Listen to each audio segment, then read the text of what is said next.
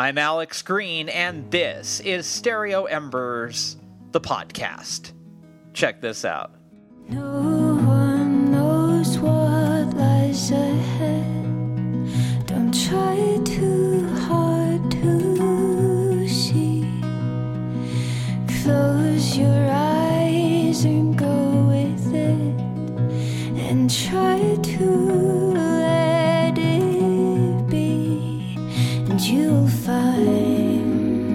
what you've been looking for. You'll find what you've been looking for.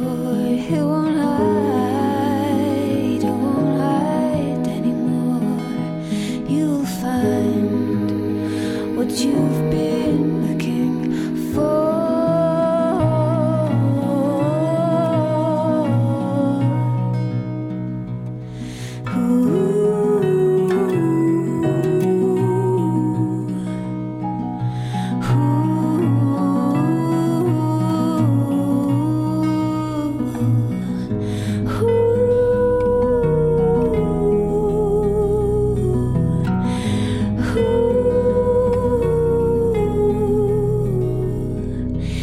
That is the music of my guest today on the program, Rosie Carney. Let me tell you a little bit about Rosie Carney. Now, before I do that, let me tell you a little story about myself. I was in 7th grade, I was on the bus, and everything was fine. Life was good, I had friends, I was happy. There was a little bit of 12-year-old bliss going on in my life. And then suddenly, some kid came over to me and started to give me some shit. Why? I don't know. I have no idea. But out of nowhere, he just started giving it to me. Now, I felt an immediate crisis sitting there in that bus seat. He was hurling insults, things about me I'd never thought about before, and a lot of red flags about my identity were suddenly being raised. Now, I had a friend who was the biggest guy in school, and we originally became pals because he heard me doing impressions of teachers, and it made him laugh. That's how our friendship got started, and he always looked out for me. So there I am on the bus, getting bullied. We're about 5 seconds into it, and my friend came over, and he punched this guy in the face. And the guy went down immediately, right there on the floor of the bus, bleeding profusely and crying. So my experience with bullying lasted about 5 seconds. I was lucky. But you know what? Most people aren't that lucky, and I recognize that. So when people talk to me about bullying, I remember those 5 seconds. It doesn't sound like much, but things could have gone very poorly for me had someone not intervened. That would have gone on and on and on, all through 7th grade, all through 8th grade. Whatever kind of weird stuff that guy was saying about me probably would have stuck, and my life would have been miserable. Now, that's what happens to a lot of people. They get bullied, it sticks, it doesn't go away, it only gets worse. And that panic that I felt in those 5 seconds becomes a permanent place that people occupy for years. And that sounds like torture. You know why it sounds like torture? Because it is.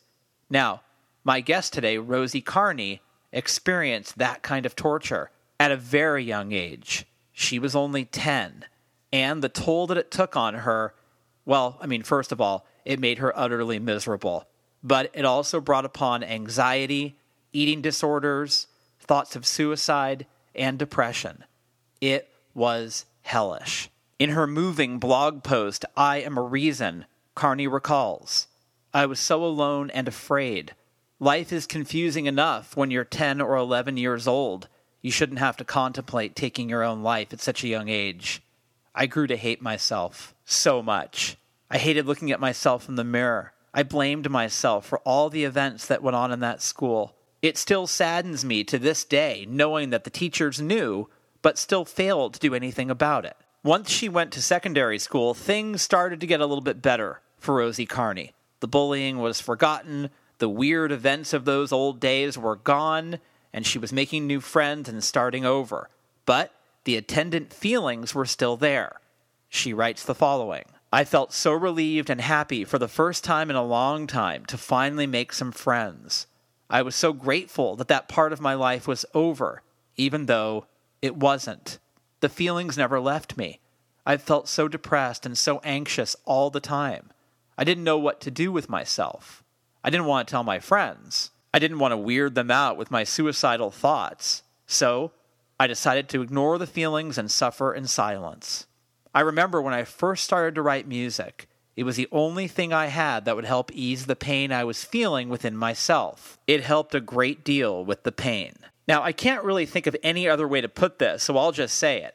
Rosie Carney had a full plate of pain. By age 18, she'd already gone through a lifetime of torment. Yeah, there was the bullying, there was the depression, there was the anxiety, there was the thoughts of suicide, there was the eating disorder, and then there were 2 sexual assaults, one at 14 and one at 17. Oh, and add this to the mix. At 15, she was signed to a record deal, and at 18, she was dropped from that record deal. Aside from dealing with all of this, the problem was every new pain opened up the stitches of all the old pains. Carney recalls. Along with everything else that was happening, I didn't know how I would make it through this without trying to hurt myself again. I felt so alone, friendless and hopeless. It took me a long time to come to terms with everything. My whole life just seemed like a cloud of fog. Well, when the fog finally cleared, Rosie Carney had been through even more. A suicide attempt, hospitalization, and coming to terms with what had happened to her. But you know what? She did come to terms with it, and as soon as she did, the healing began. She writes the following. I still struggle at times, like us all. I have good days and bad days. But little by little, I am becoming the Rosie I have always wanted to be. I feel confident within myself and about my career. Now, I'll let Rosie tell you about the good days and the bad days, but let me tell you a little bit about her career. That career has gotten off to a great start with a debut album called Bear, and it is just that, a startling collection of stripped-down numbers that are stark and immediate. Even the lusher tracks ripple with a quiet urgency, bringing to mind a heavenly mix of Patty Griffin's Living with Ghosts and Beth Orton's Trailer Park. Carney's compositions are poetic, honest, and vulnerable, but the whole collection is infused with strength and resolve. It's truly moving work. Now, I didn't mean to spend the bulk of this introduction focusing on the pain that Carney went through, but these songs were born of that pain. And had they not been born, there might not have been any healing. This is a great example of how art can be therapeutic and emotionally restorative. And the fact is, this is quite simply a truly beautiful and stirring album. I'll let Rosie tell you the rest. This is a great chat, and the story has a happy ending. She's touring everywhere, her album has gotten rave reviews, and she's been streamed on Spotify 30 million times. She's crushing it, and she was super fun to talk to, so let's get to it. But before we do, a quick reminder. If you see someone getting bullied on the bus, shut that down as fast as you can, okay? All right, let's get to it. This is my chat with Rosie Carney. Enjoy it right here on Stereo Embers, the podcast.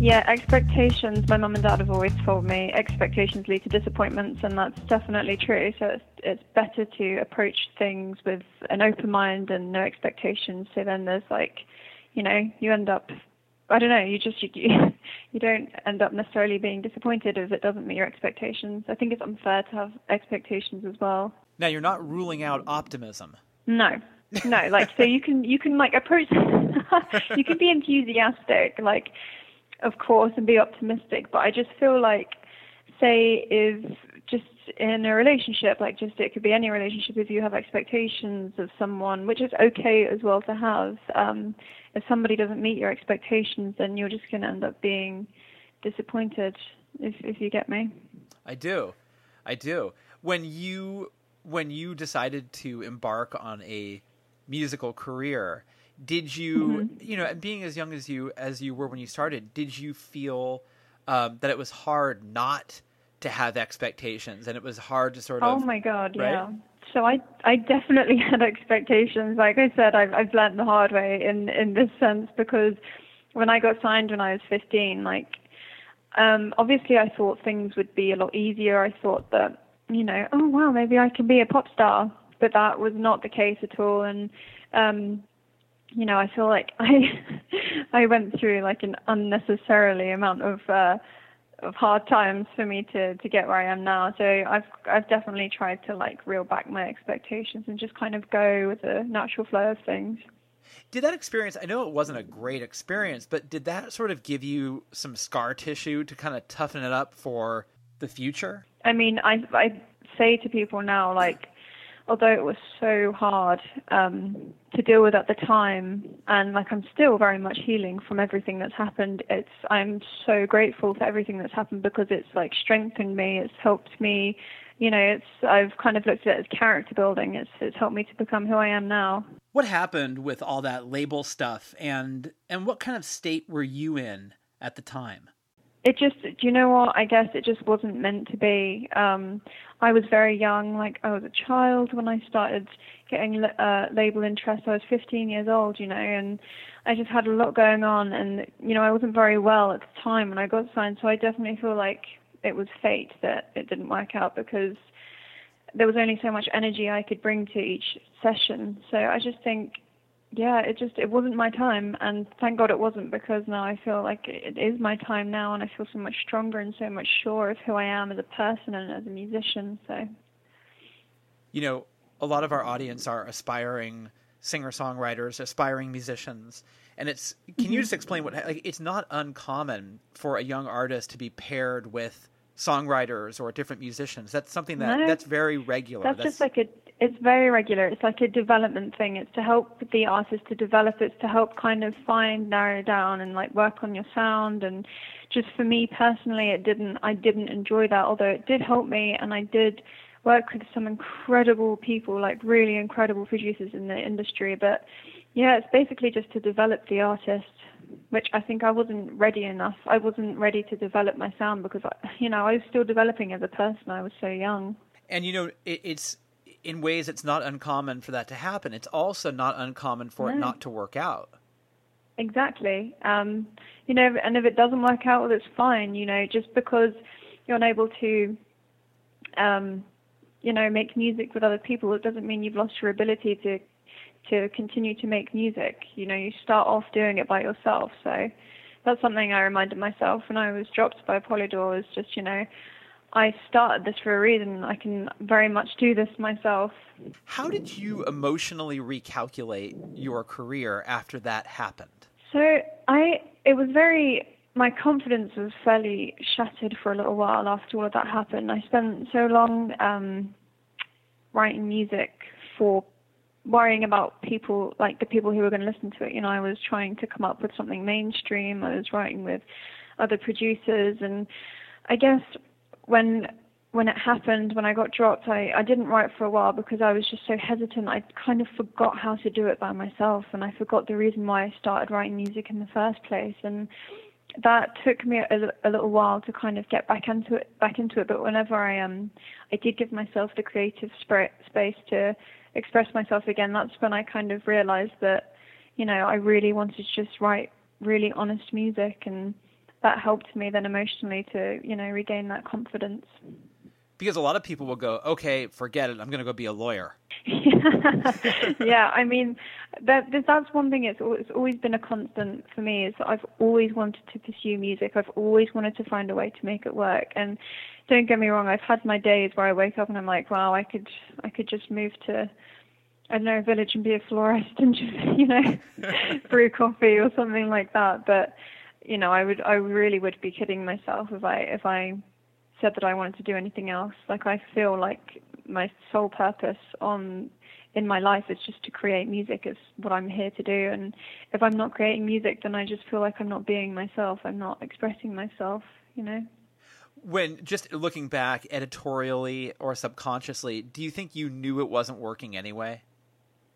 Yeah. Oh my God, for sure. I mean, I wasn't happy. I was unwell physically and emotionally. It just didn't feel right. I was frustrated. I was tired, you know. It just definitely, it wasn't right. Nothing felt right. And there were times when I tried to kid myself and think, you know, oh, you know, it's gonna happen. It's obviously now is the time. It's not gonna happen again, which, you know, it wasn't wrong. I mean, I was wrong about, because you can get a second chance, which I've been very lucky to have had. But yeah, it didn't feel right. It never really felt right. So. Well, it's incredible to think about that you can take such a blow career-wise before you've even finished high school. I know. It was such a whirlwind. So much happened in such a short space of time. Like, I did end up dropping out of school because there was so much demand from the label, and just because I was very unwell at the time, so I kind of had to focus my energy into getting better so I could be strong enough to pursue my career. But yeah, it happened in such a short amount of time. What changed for you artistically when you kind of confronted the idea that, look, I'm not well, I need to really work on that? And as you worked on that, and as you approached that very bravely, I should add, because sometimes it takes people 50 years to face that stuff. Yeah. What happened to you creatively? What did you notice? How did the work shift or change? Well, I realized that music was a platform for me to express myself, and that I realized that it was cathartic for me, and that the reason I write music is to help myself get through experiences that I'm going through. Like, you know, I kind of pour my heart into every song, and I guess when I realized that it's very much a healing process for me to write a song, well, yeah, that's, you know. And is creativity a way of nursing yourself back to health? Definitely. I mean, when I'm writing a song, I'm very much writing it about how I'm feeling. I'm you know, it's a release for me. I'm venting. It's cathartic. It's a very therapeutic process for me. It can be hard. Like, it can be hard, especially when I'm writing a song and it can be about something that's hurt me, and it's kind of like a therapy session for me, you know. Yeah, and you have to sort of. I know that Wordsworth said that, you know, poetry is an emotion reflected in tranquility. Do you feel that when you are creating, do you feel that you need that tranquility to confront the sort of storm of what you've endured? I do. I just need, you know, my songs, I have to be honest in my songs, otherwise I feel like I'm not giving myself the room to grow. I'm not allowing myself to move forward as a person, you know. I had this thing that happened to me when I was in college. I loved this girl, and she was not interested, and not at all. And I remember I went home that night and I wrote, because I'm a poet and a writer, and I wrote, and I remember I had this feeling, Rosie, where when I was done, I was so happy with what I'd written that I thought it was a much fairer exchange. Like, I would rather have the poem than the girl. Yeah. Because you know, I feel like you get to know yourself better as well. It's like a real intimate experience to create something, especially when it's like real raw emotion that you're dealing with, and you're given the opportunity to like get to know yourself better. And I feel like, especially after I've written songs that have been about hard situations, I feel closer to myself, you know. One of the things I love about you is that you seem to know really early on that you were a musician, you were a writer. Can you talk a little bit, and again, I think it's really helpful for our audience to hear, how old were you when you first realized, like, you self-identified with being an artist? Yeah, I actually remember it. So when we moved to Ireland when I was 10 years old, my family moved from South England, from Hampshire. And, like, we've always been given instruments growing up. Like, we've always had pianos, we've always had guitars, and we were never told that we weren't allowed to play them. Like, even if we were on the verge of breaking them, like my mum and dad, they were never like, put that down, don't touch that. We were always allowed to express ourselves. And so when I moved to Ireland, I started like writing music on the piano and writing these little songs that I'd play. And then as I got a bit older, when I was about 12, that's when I picked up the guitar and I started playing the guitar. And I remember when I was 13 or 14, I wrote my first song, What You've Been Looking For, which is actually the opening track on my album. And I got my parents to come in and listen to it, and I played it to them, and they were just like so blown away and so proud. And it was then I realized, you know, yep, I'm going to be a singer. That's what I want. That's what I want to do. It's funny because like the poetry I wrote when I was 13 shall remain in a box in a closet. So, I mean, you really have arrived fully formed in the sense that a song you wrote when you were 13 is one that has actually made it to an album. Well, it was quite a symbolic. It's quite a symbolic song because it's the song that got me signed. It was the first song I wrote. It was the first song I recorded, and it was a song that I sent out to labels. And yeah, it was the song that started everything. So I thought it definitely has earned its place on my first album. You know. What, in terms of like your family background, were there musicians in your family, or are you sort of an outlier? So I feel like some of my dad says that his grandma was really good at the piano, and you know my mum's family, both of my mum and dad's family are Irish, but my granddad, he is a poet himself, and he writes beautiful poetry, especially from having to, you know, he was forced to move from Downings in Ireland, where we live now, to London, and I've had very artistic people around me growing up, and my mum and dad, they always played amazing music as we were growing up. Like, I've been exposed to such amazing music as I've been growing up, and they really taught me how to love music and how to be passionate about it, and that's where I kind of got my love for it, you know. What were you listening to growing up?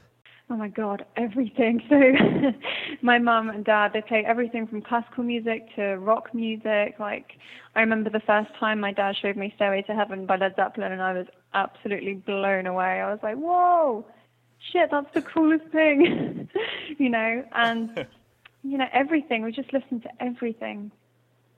You're getting compared a lot to Joni Mitchell, and I wonder if she was someone who was on your radar, you know, when you were younger. Definitely. I mean, that's also who my mum and dad would have been playing. You know, all those people, Joni Mitchell, Crosby, Stills and Nash, Neil Young, you know, all those.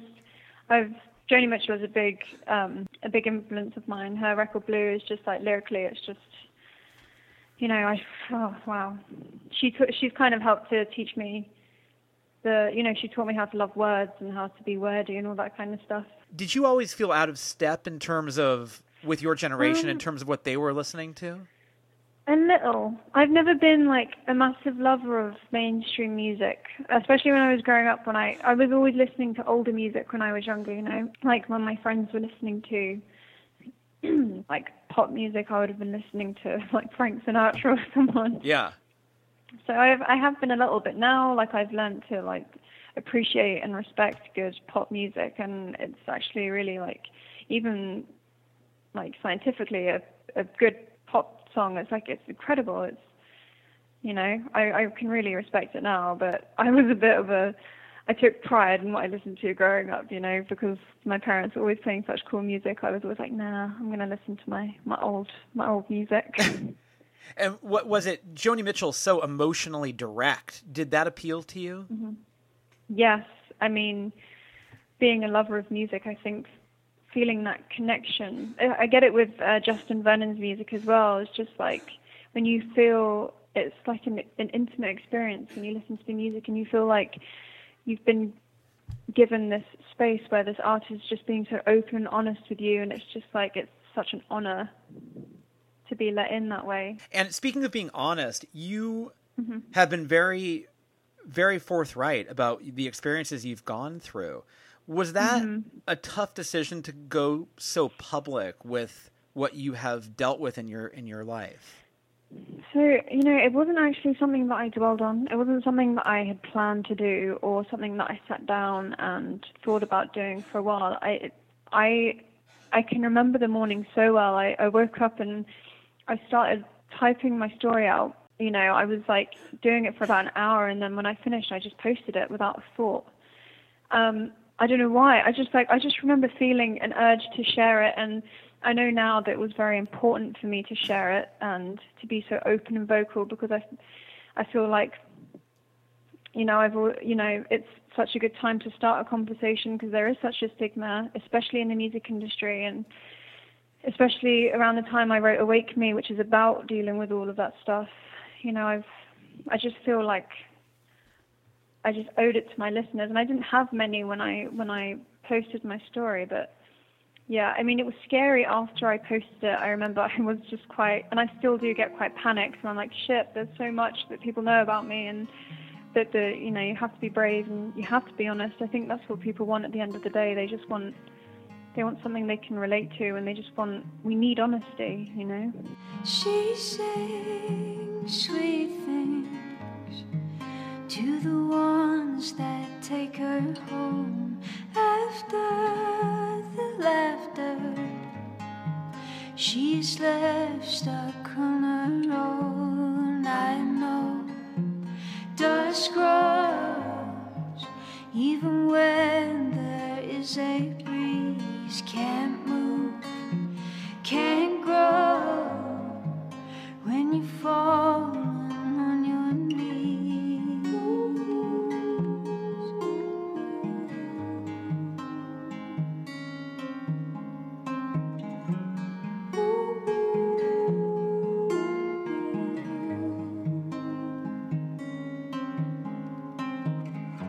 She talks at night when nobody is there, asking for signs to show they really care. Love, please surround me. I know I've got more to give, the reasons to leave, but 1,000 more to live. Will it be this way tomorrow?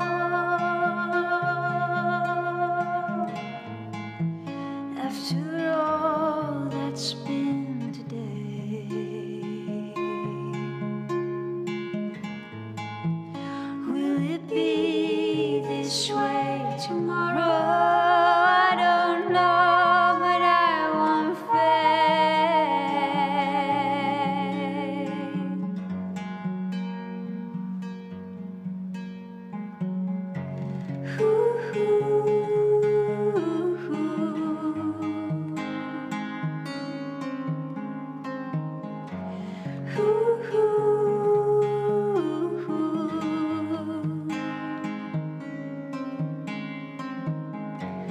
Love, please surround me.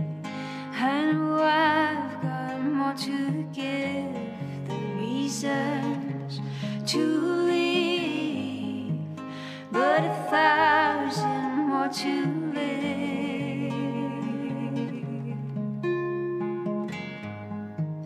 but 1,000 more to live.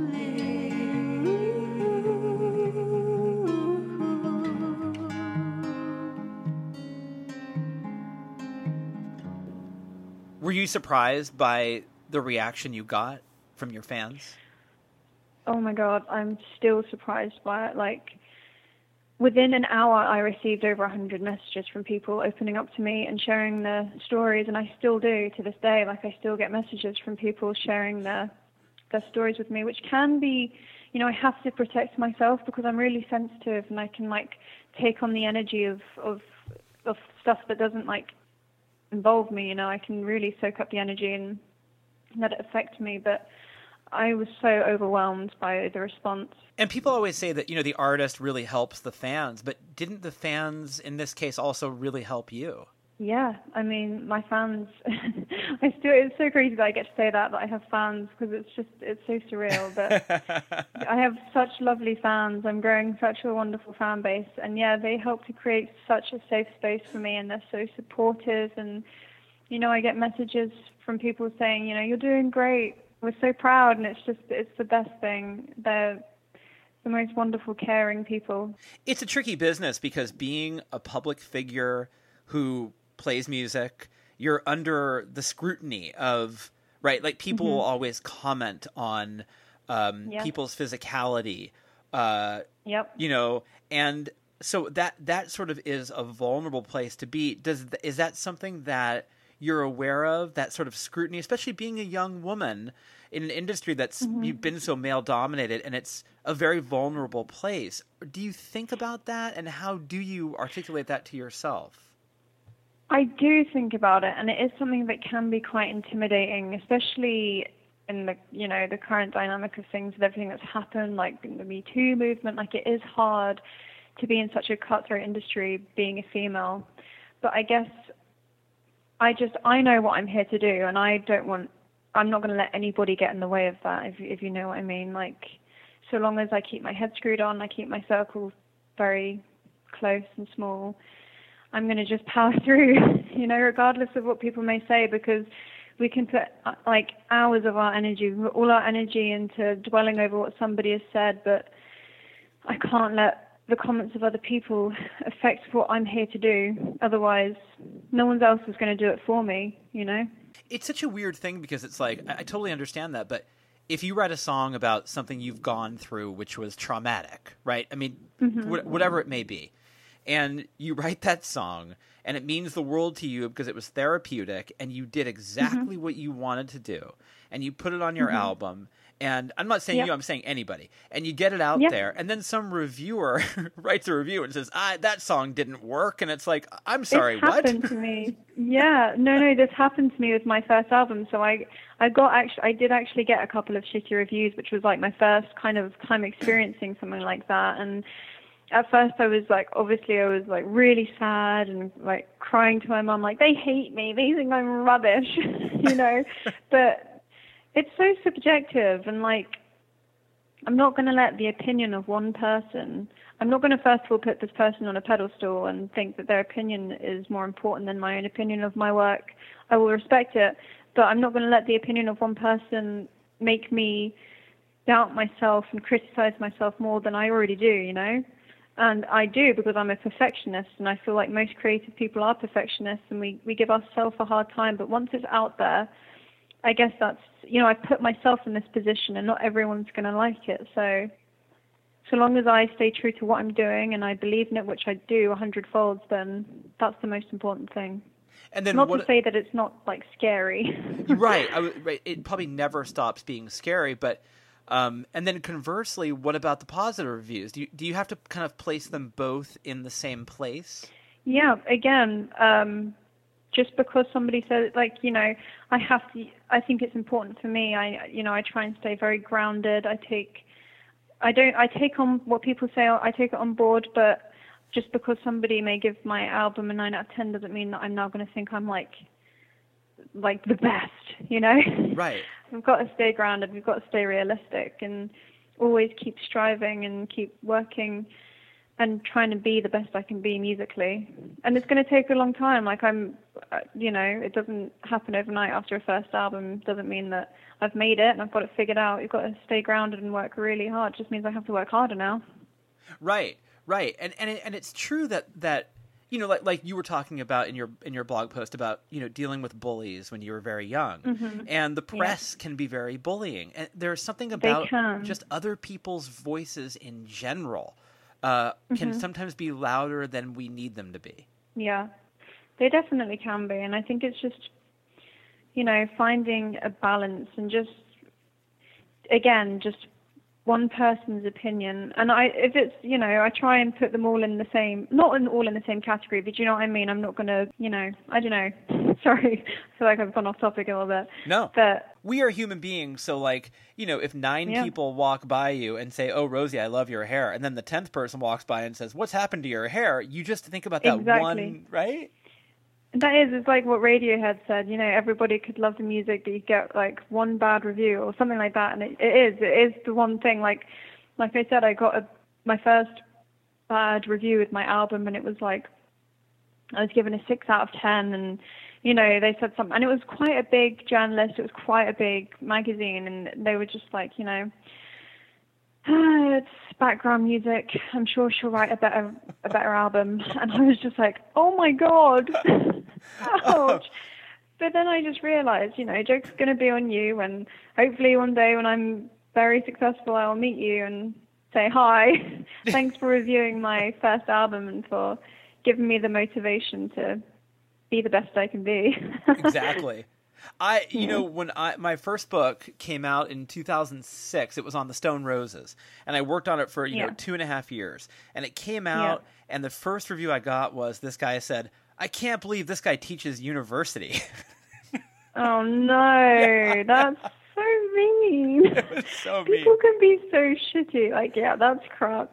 I know. Oh God, you just have to take it with a pinch of salt though, because again, the thing is, not everyone's gonna like it. It's so subjective, and some people as well. Like, I definitely believe some people, they don't even properly do their research. They may not even properly listen, or they do and just don't like it. But sometimes I feel like it depends what mood they're in that day. You know? Right. Exactly. And speaking of criticism, how are you with yourself? I mean, how critical are you of your own work? In other words, when you are creating, like, are you, you know what I mean? Like, do you know, like, okay, this is not working? How do you balance the editorial with the creative? So I am the most critical of myself when it comes to my music. I can actually be quite hard on myself in my music. I've learned that I can sometimes be too hard for myself, which is not great, but I'm such a perfectionist when it comes to, like, the nitty-gritty details of my music. Like, if it's not working, then I'll just abandon the project. Be like, nope, not working. I used to just, like, try and dissect it and try and find out why it wasn't working, and I would really irritate myself. But, you know, I think it can be quite healthy to be critical of yourself, because then you're always striving for the best. You always want the best for yourself, but then you can also spend too much time trying to figure out what the best is, you know? Yeah, and there's that thing where you want to make that puzzle piece work, even though you know it's not right, and you're sort of just jamming it in. I mean, creatively, I've done a thing where I follow ideas I know are going to lead me nowhere. And I think as I've gotten older, I've gotten better at not following those ideas. Mm-hmm. Yeah, completely. I mean, you just have to figure out what works for you, and How is your process? Do you find you're becoming much more efficient as a songwriter? Have you figured out? You know what I mean? So my process has actually changed slightly. So I used to sit and just play the guitar, and the words would flow. But now what I do is with my new music, I'm trying to, like, really push my production, and I've kind of I've started writing my second album already. Wow. And I've kind of put my guitar down, and I'm trying to, like, really, like I just said, push my production. And for me now, my process is, so I come up with a melody on GarageBand. I just sit in a dark room by myself on my iPad with my guitar there, like I do still write on the guitar, but I will pretty much produce an entire track without melody and words or any vocals, and then what I'll do is, when I've done that, I'll, like, kind of sing I'll record myself singing a vocal line over the melody, and I kind of, like, sing whatever words come to mind. I feel like I, like, dip into my subconscious, and then I listen back, and I can, like, string together. I can hear certain words that I've said, and then, So my process has kind of changed that way. I feel like I've developed quite a lot. And is that making you, do you think you're getting to the heart of the matter a little bit faster? Mm-hmm. Yeah. Interesting. Are you one of those people who's always thinking about songs, always thinking about creativity? Yeah, I used to think that I wasn't, but I realized that I actually do obsess over music. Like, it's all I think about. You know, I always have a song in my head. I'm always, like, thinking about my own music. I'm honestly 95% of my thoughts during the day is just about music. It's about what I'm going to do next, about what I'm doing, like, everything I do. It's consumed by music, which is good, because it's all I want to put my energy into, you know? Right. I find that the creative life can sometimes get in the way of real life. Like, you go, like, oh, I got to pay that bill or hang out with that friend, but I kind of want to just work on my stuff. Yeah. Yes. I mean, I can be quite a recluse. You know, I'm quite an introvert anyway, but I need to socialize more, because sometimes I do kind of just shut the outside world, you know, I kind of shut it out, and I just want to sit and write music. But you have to experience things in order to write the music, you know? Yeah, and I think a lot of writers confront the idea that, like, we're really good at being alone.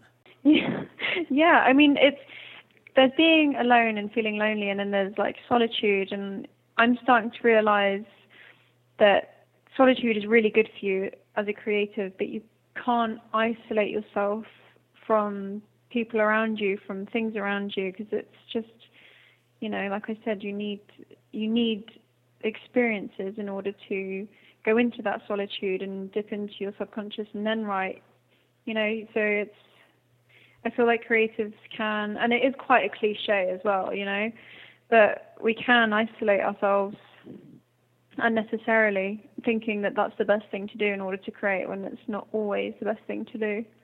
When you were younger, were you one of those people that just devoted yourself, when you're playing guitar and you were singing, were you always at it? Yeah, I mean, when I picked up the guitar and I started learning, I would spend hours in our little music room in front of the computer with YouTube up, with guitar tutorials. I would spend hours just like learning songs and then writing songs. And I used to, oh my gosh, I cringe when I think about it, because when I was young, like when I was playing the piano when I was about 12, my friends used to come over. I used to just want to play piano to them, which is not what like 12-year-olds want to do. Like, yeah, it was completely like nuts. I like that you kind of tricked your friends into coming to your house concert. Yeah. It's like, here, come, have a seat. I'll just play to you for a couple of hours. Yeah. And feel free to leave a couple dollars in that hat over there. Yeah. You actually sound like your parents are pretty cool. It sounds like they were very supportive of what you were doing. I honestly can say I am blessed to have the coolest parents. I call them hippies, but they're so liberal, and honestly, I could be cleaning toilets, but if I was passionate about that, they would have my back 100%. They've always helped me and my sisters. They've always been like my family are my strong point. Like, they've always pushed us. They've always not pushed us, but do you know what I mean? Like, they've always encouraged us. They've always been so supportive with whatever we want to do. They've always given us the space. They've never tried to make us do anything or like pursue a career that they would rather us do. They've always just said, so long as you're happy, that is the main thing. Yeah, that is such an important blessing to get from your parents. Because if they're not, imagine if they were the opposite. I mean, wow, I can't even imagine. I can't begin to imagine. It's sad, because I know people with parents like that, like people who really want to be a musician or, act or do something in the creative industry, and their parents are like, no, you have to do something more realistic, something that's going to pay the bills. And my parents, I'm just so blessed that my parents have never been like that. Money is like, it's just, we've never had a lot, my family, but we've always found a way to make things work. And my parents they've kept me so grounded, and they've taught me that happiness first, and then everything else will fall into place. So long as I'm happy with what I'm doing and happy in my own skin, that's the main thing. Yeah, it's a really beautiful sentiment. Can you tell me a little bit about being Irish? Because if I listen to, and I still think this album is brilliant, but Sinead O'Connor's, I Do Not Want album, you can hear it, and even actually in all of her music, you can hear her grappling with centuries of what it means to be an Irish woman. Grappling with the church, grappling with sexuality, grappling with, persona. Can you talk a little bit about your conception of your own family history of being Irish and what that means, and if that's something that actually comes out in your work? Yeah, so, well, first of all, because it can be quite a taboo because I like to identify as Irish, and of course, I'm sure you can hear by my accent, I sound rather English. Yes. So I grew up in the south of England, in Hampshire, and we actually moved where we built our house. So my dad has built an eco-friendly house in Ireland, which we moved to in 2007. And I've lived in Ireland longer, and the plot of land where we built the house is where my granddad was born and raised. Like, his house is on our driveway, and we kind of brought them home. So I want to make that clear, just because sometimes people are like, you're not Irish, what are you talking about? But they're definitely like, yeah, I mean, I'm sorry, I don't really. What was your question again? Well, I've just in forgotten it. terms of Irish identity, how do you conceptualize it and how do you respond to it in your own work or even just not in your work, just as your own personal identity with your family history? I've never been asked a question like that before, like ever. So I don't really know how to answer that. Yeah, it's a tricky one because I know that It is a tricky you one. know. I mean, I know that Yeah. like you could hear Sinead just kicking against the authority of what she was raised with and under, and I just wondered if that was something which informed your sensibility at all. Well, it definitely is such a closed-off society in Ireland. You know, it's really like there is still very much such a struggle, especially being a female. And like, you know, abortion rights, abortions have just been made legal in the past couple of years. Like, that's crazy. I feel like it's just such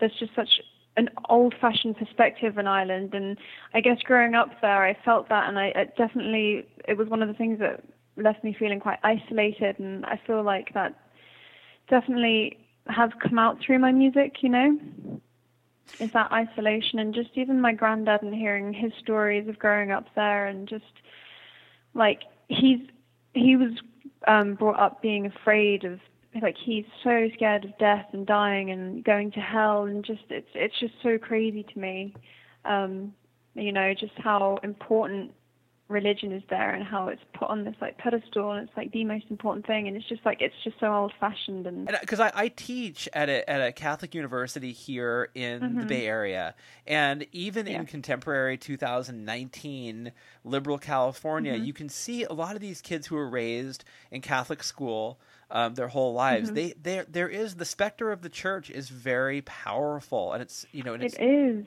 right? Yeah. I mean, I went to a Catholic school myself. I grew up. So when we lived in England, we were very religious. Like, we would go to church once, sometimes twice a week, you know. And then it was actually when we moved to Ireland, to Donegal, I feel like Donegal is the most religious county in Ireland. Like, it's the most Catholic county, and that was when we stopped going to church. That's when, like, my mum and dad were like, nope, screw this. This is not what we're going to do. This is not. We are not going to we're not going to be a part of this. And like, I've got such a spiritual family, and, you know, yeah, it's just it's weird how it changed that way. It's just, there's like, and I do like to go to church. Like, I'm not religious at all, and I have my own beliefs. I'm very spiritual, but it's just you don't get that kind of, you don't feel that connection or that safety net when you go to church in Ireland. It's more like, I don't know, it's really hard to explain. It's just daunting. It's like isolating, and it's like you have to be there. You have to be there. You have to go show your face, you know? Right. How do you self-identify? Because I know I keep thinking about that Morrissey song, Irish Blood, English Heart. How do you self-identify? It's been tricky. It's been really tricky, and I'm still trying to figure this one out, because although I feel more at home, like, I grew up, telling all my friends that I was Irish. I would identify as Irish, you know, when I was in school in England, and I was known as, like, me and my sisters were known as, like, Irish people, and my mum as well. Like, she grew up in Cricklewood in London, which was a very Irish area. You know, it was a real strong Irish community there, and she got a real hard time for being Irish. Like, she got bullied for being Irish. Like, she was known as, like, a tinker or whatever. Right. And then when I moved to Ireland, I was bullied for being English. And everyone was like, no, you blow an English person. So it left me and my sisters kind of, and we're still getting over that. Like, well, who are we? Right. Like, what are we? It's really hard. We kind of lost our identity for a while, but I'm still trying to figure it out. Like, I do say I'm Irish. I do, because I feel Irish, and I feel so at home, and, you know, I feel like I can be myself when I'm in Ireland, and most of my growing emotionally took place in Ireland, and so that's why I associate home with Ireland, and that's why I would proudly say I'm Irish. But it's such a tricky one, because unfortunately there is still such a tension between England and Ireland, and, you know, not a lot of people would agree with me when I say that I'm Irish.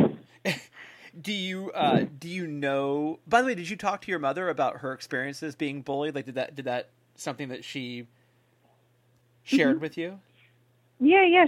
My mum and dad have always been, very open with us about that kind of stuff. Like she would like fight anyone who would question her identity. Like she was proud to be Irish growing up, and she does feel sad that it's happening to us now. And like me and my sisters wouldn't have been as tough as my mum. Like we wouldn't have fought off anyone who would tell us otherwise. But yeah, it's such a weird one.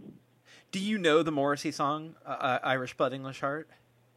I haven't actually heard that. No. So you should check it out. The lyric, the very first lyric, I think you'll really love.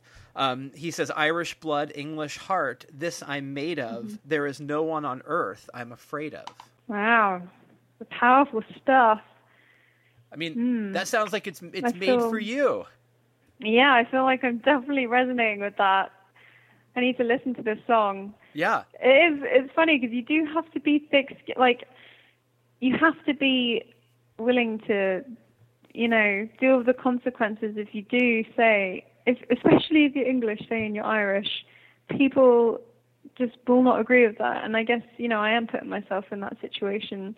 I am kind of opening myself up to some criticism when I do say that. So, well, do check out that song. I think you might find it to be a source of inspiration.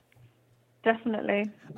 You and I don't want to do this to you because it's putting you on the spot. I don't want to do that, but I want to just sort of say that to young people out there who have found you to be so inspiring and your music is so beautiful, what message can you give the young people who have gone through similar things that you've gone through? What message do you think you can tell them that will make them feel that they can get through it? I would say, well, I know when I was younger and when I was going through everything and I was so desperate to get advice from someone, I was so desperate for guidance, just, be gentle with yourself, be kind to yourself, because there are enough people in the world who are going to criticize you. But yeah, just, you want to believe in what you're doing. Like, I'm now, I still have my days, I still have my moments where I'm like, what am I doing? But you just have to be kind and just be patient with yourself and give yourself the space to grow. And if things aren't going well, you just got to trust that you're going to find another way. And just, don't let the opinions of others make you doubt who you are and what you're trying to do. You don't want it to fog what you're doing or fog the perspective that you have of yourself. Or if you want to be authentic, you just have to trust what you're doing and, just be kind to yourself. Be gentle. Yeah, that's beautifully said. On this program, I interview a lot of people who have had careers that have been going on for decades, and it's such a treat to talk to somebody who is at this point in their career. It's so exciting to think about the sort of limitless future that you have, and your album is just a straight up stunner. I love it so much. Oh, thank you. That's so kind. Well, thanks. I'm glad you didn't become a florist. Yeah, me too. Oh God, me too.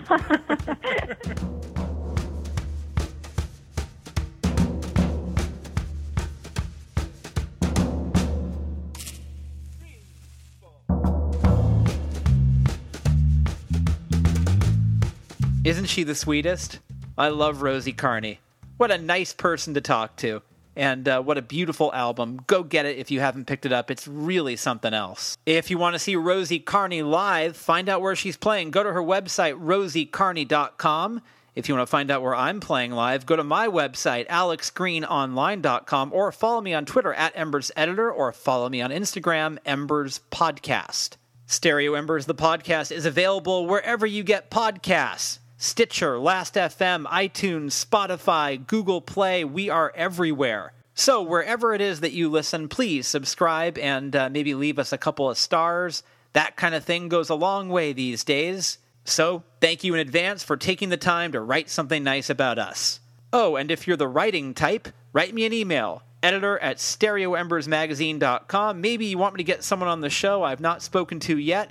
put in your request and I'll see what I can do. Let's close things off with another song from Rosie Carney's Bear album. This is called Winter. Enjoy it, and I will see you next time right here on Stereo Embers, the podcast, only on Bombshell Radio. I watch the leaves fall down at midnight. There is no sound but humming streetlights. I feel the cold, it sleeps on my back. I've tried to sketch myself a new map, but ooh, it must be lonely if I don't want to go inside where you won't hold me. Won't you tell me to come inside?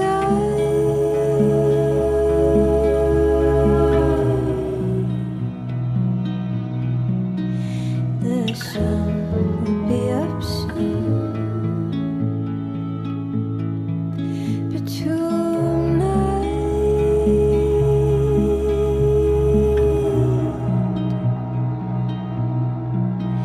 I'll try forgetting you.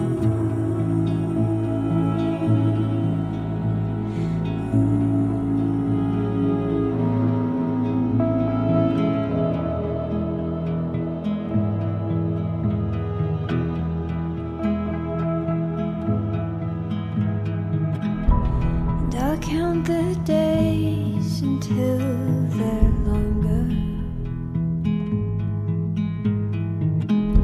But who said this haze